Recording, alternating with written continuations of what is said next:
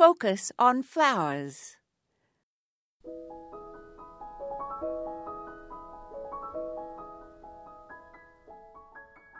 As we look back on the gardening season, we can assess what worked and what didn't, and our successes and challenges.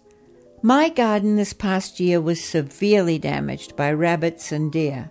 Both species have increased in number in my area of town and seem to have also increased the number of plants they damage. For example, dragon's wing begonias took a far worse beating this year.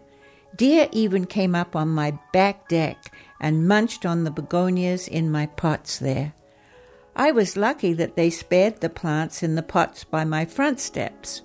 Those contained salvia, million bells, and euphorbia diamond frost, so I will definitely use that combination again next year.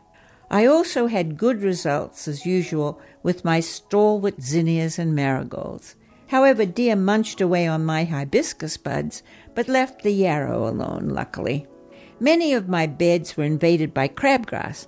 I will be sure to put down preen in the early spring to prevent the germination of weed seeds, and next year I must also mulch more heavily in the flower beds early in the spring. I'm going to buy more bleeding heart and astilbe for my shade beds, as well as Virginia bluebirds, which the deer also avoid. I'm also eager to get shorter Russian sage. There is a baby one, Blue Jean, I will try, as well as more coreopsis for the beds in full sun. This is Moya Andrews, and today we focused on assessing and planning.